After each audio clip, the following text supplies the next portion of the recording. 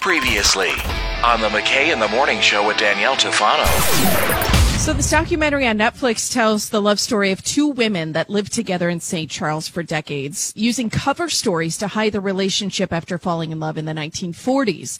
So it's called A Secret Love, and it focuses on Terry Donahue and Pat Henschel as they consider getting married after coming out to their family in their 80s. Can you imagine living a life where you meet somebody in the 1940s, and it's not until you're over 80 years old that you feel comfortable telling your family about it? Mm-hmm. And so they lived on 3rd Street in St. Charles for decades, and their family and friends thought that they were roommates because they were trying to save some money. So that was one of their stories that they told. So they met back in 1947 when Donahue was in her off season while playing for the Peoria Red Wings in the All-American Girls Professional Baseball League, which, by the way, you can see in League of Their Own.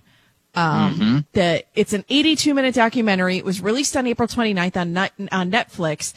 And they were supposed to have the world premiere of it at this year's South by Southwest, but obviously that was canceled, so it didn't happen. But I did post the trailer if you want to see it. I watched it this morning, and it looks really, really good. The documentary looks good. And I need something new to binge watch because I spent 7 hours yesterday watching all of Hollywood. What is wrong with me? But yeah, so I posted the trailer there, and I just think it looks like a really sweet story, and it talks a lot about you hear from their family members, and you hear from people that knew them. Well, I saw the actual trailer the day that it was released on Netflix, and I totally forgot about it. Number one, I didn't know they were from St. Charles, so that's awesome. I think they eventually moved to Canada, I think I read somewhere, but they started off in St. Charles. Well, they had that's a pretty good scam going from 1947 until their 80s to keep that relationship a secret. And it's kind of sad they had to do it. Yeah. I get that. Excuse me. I get that, there was a day when things were a lot different where, if somebody were to walk up to me now and say I'm gay, I'd say, all right. Like, no. Why are you telling Scott. me that? Yeah. Yeah. I'm Danielle. Nice to meet you. It wouldn't be as shocking as maybe it would have been even 10 years ago or 20 years ago. Right. But that still makes me so sad that they loved each other so much and couldn't tell anyone. Yeah. Well, they were together everywhere they went, according to the documentary. They were always, right by each other's sides. But I would have never, as a child growing up in the 60s, I never thought about, the two women being together. But going back to it now, there are neighbors where there were two Polish women living together that actually own the house we rented.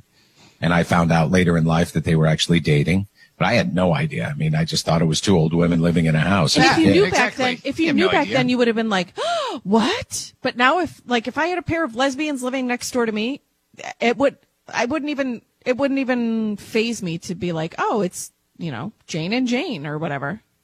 Well, unfortunately, there are people that it still does bother, and that's still the problem. That bothers me more than anything. Let people just live their lives. The way that I feel about it is just like I don't want a bunch of random dudes hitting on me. I don't want a bunch of random chicks hitting on me, but that's just who I am. It doesn't mean because I dislike lesbians, I don't want anybody hitting on me that I don't want to hit on me, It's not specific to women, or it's not specific.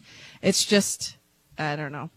How do the people hitting on you know that they're not the one for you, though? Yeah, you can usually tell when you start hitting on someone, whether you're a guy or a girl. You can usually tell if they're not interested.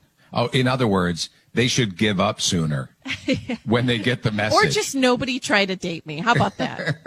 Or just realize, guys, you can usually tell by a look across the room whether or not they want to be approached. All righty? Do your homework ahead of time, and then in doing that homework, bring your Cliff Notes and go, oh, yeah, she's not looking at me that way. Janice, all right, I'm going to back up. If I was looking at you like this across the bar, what would you think? Would you think I'm interested or not interested? Oh, yeah. You're totally interested. Yeah. Yeah, that's interested, all right. Anyone that makes that face, I'm in. That is the coveted hee-haw look that I have always said years ago. When you see a woman do that and show just her top teeth, the top bridge of her teeth, she's looking for a good time. What's your face that if you were single, Jan, across the bar, what's the face you'd give me? It's always the double gun, oh, my gosh. Oh, no. Fire it up. It's the McKay in the Morning Show with Danielle Tufano on 95.9 The River.